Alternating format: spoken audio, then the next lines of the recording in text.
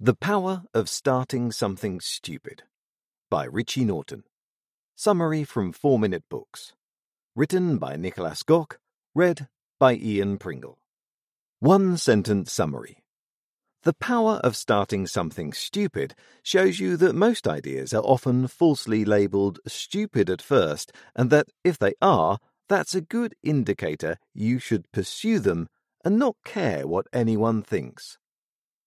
Favourite quote from the author: "Opportunities will come and go, but if you do nothing about them, so will you." Richie Norton.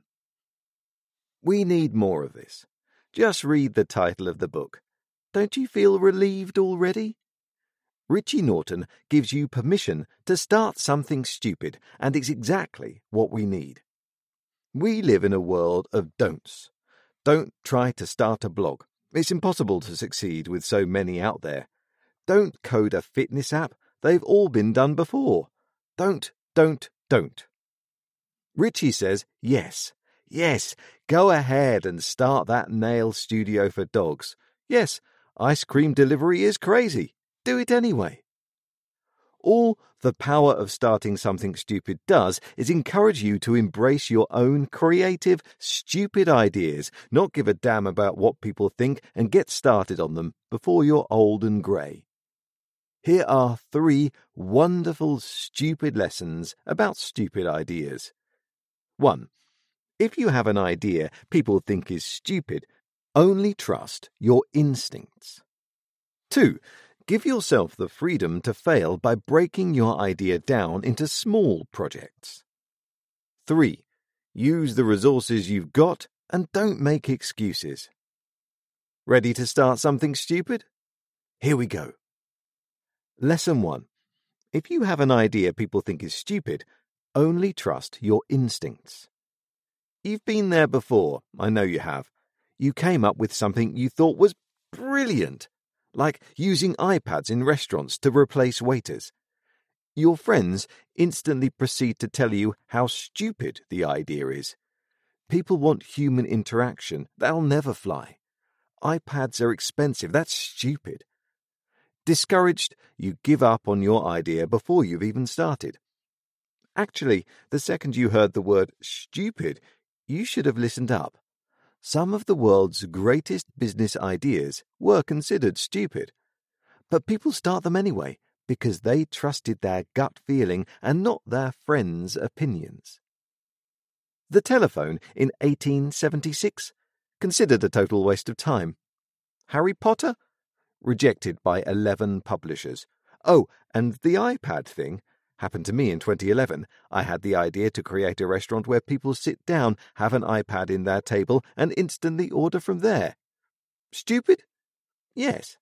But in 2012, I ordered at a restaurant at the Toronto airport with this exact method.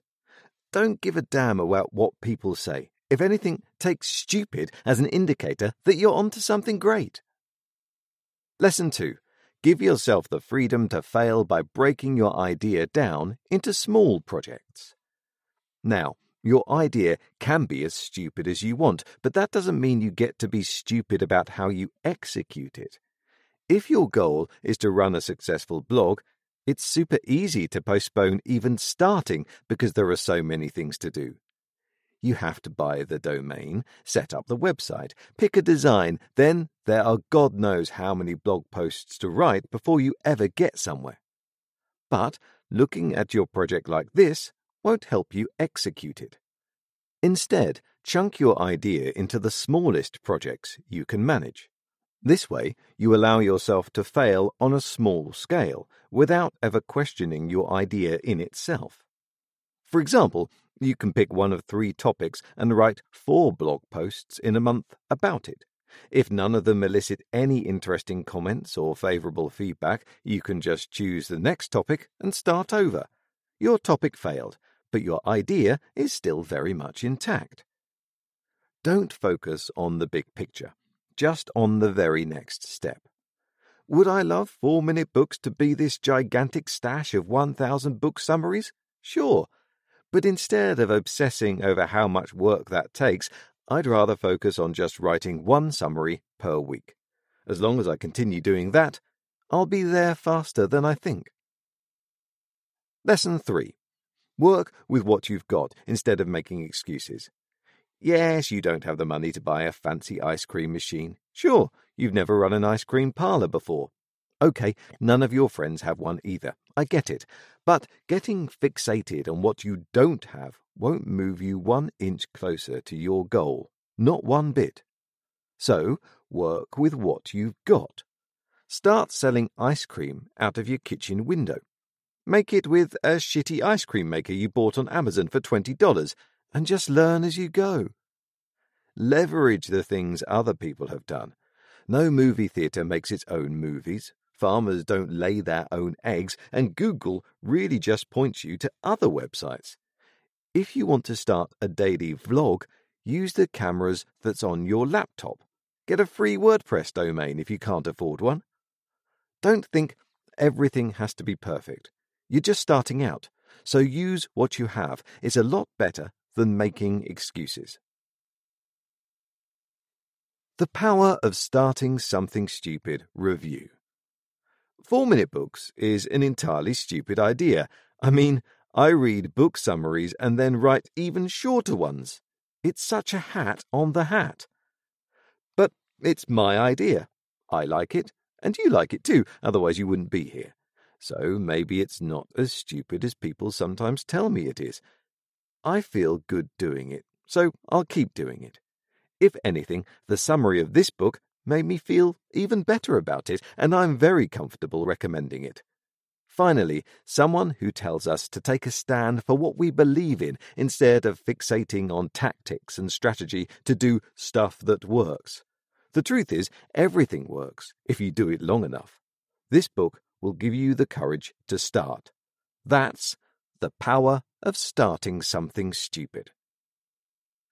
What else can you learn from the Blinks? Which super stupid idea turned into a $3 million a year business? What your 80-year-old self thinks about those stupid ideas you now have? How Jeff Bezos embraced the power of stupid ideas? What the stupid loop is and how Henry Ford missed the train with his car. Get it? Why you'll never find the time you need for your stupid idea in your busy schedule and what to do instead. How to extend your access to resources as you go along. The thing Steve Jobs had that's never mentioned anywhere. Who would I recommend The Power of Starting Something Stupid summary to? The 31-year-old young professional who just can't seem to find the time to start composing that song he started years ago.